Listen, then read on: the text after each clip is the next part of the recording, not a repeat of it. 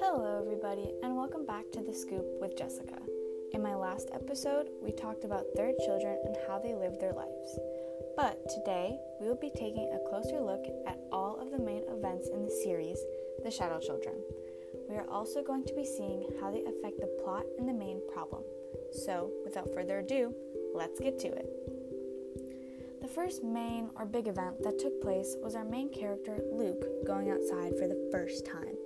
Now, this is a big event that we talk about because he's a third child, and if you're a third child, you are illegal. Luke goes outside for the first time in over a year just to find out if there is, in fact, another third child in the house next to his. When doing this, he took a big risk. He could have been seen by a neighbor or turned in. Or worse, he could have been straight up caught by the population police. If this happened, his whole family could be killed, including him, or just sending him to jail. This affects the plot majorly. Let's say Luke didn't go outside when he did.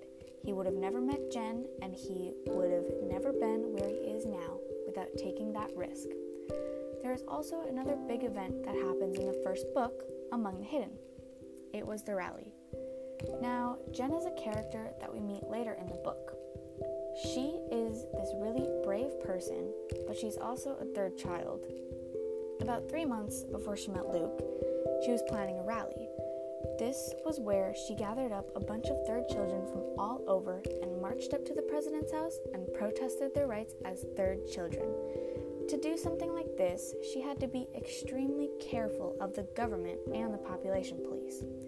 She made this group of kids by creating a secret chat room that the government wouldn't be able to see. This is where she talked over the plan with the other third children. Whenever Luke and she were together, she would always subtly ask him to go with her. Luke was very hesitant about this idea. Unlike Jen, Luke is not very brave. He would rather stay up in his room than go to the rally with Jen. The time eventually came when the rally would take place.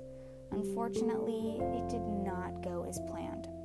They showed up with their signs at the president's house and started their protest, but their little army was no match for the population police.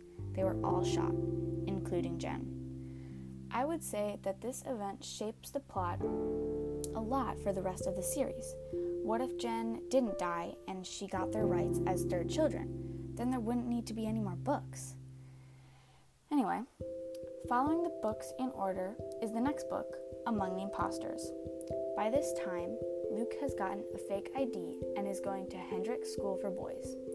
One of Luke's roommates at the school was a boy named Jason, but before Luke knew his name, he just called him Jackal Boy. At the beginning of the book, Jason wasn't very nice to Luke. Almost every night, Jason would bully Luke and make Luke think that he was the most important person there. As time went on, Jason found out that Luke was a third child, and Jason kind of took him under his wing. He started acting like a true friend and even offered to change his grades in the school system for him. But one evening, when Luke was studying, he overheard a conversation between Jason and the population police on the phone.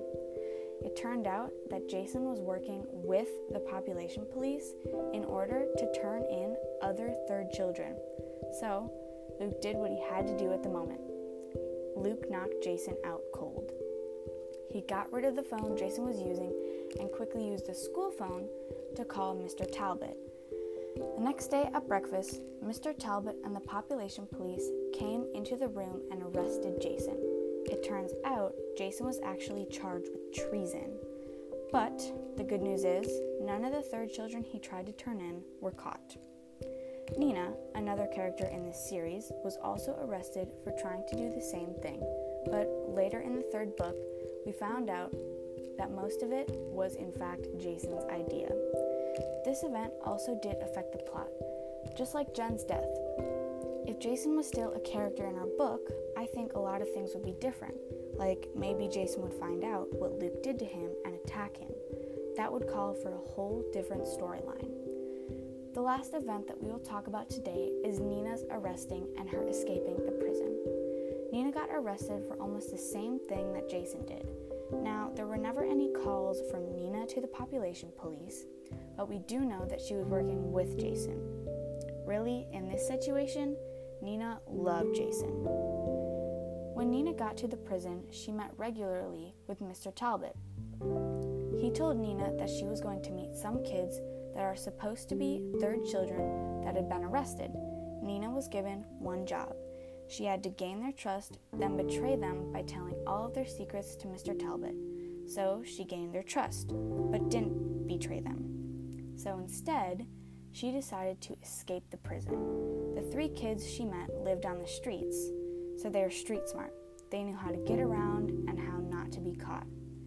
They did make it successfully out of the prison, and now was the hard part, trying not to get caught by any person part of the law enforcement.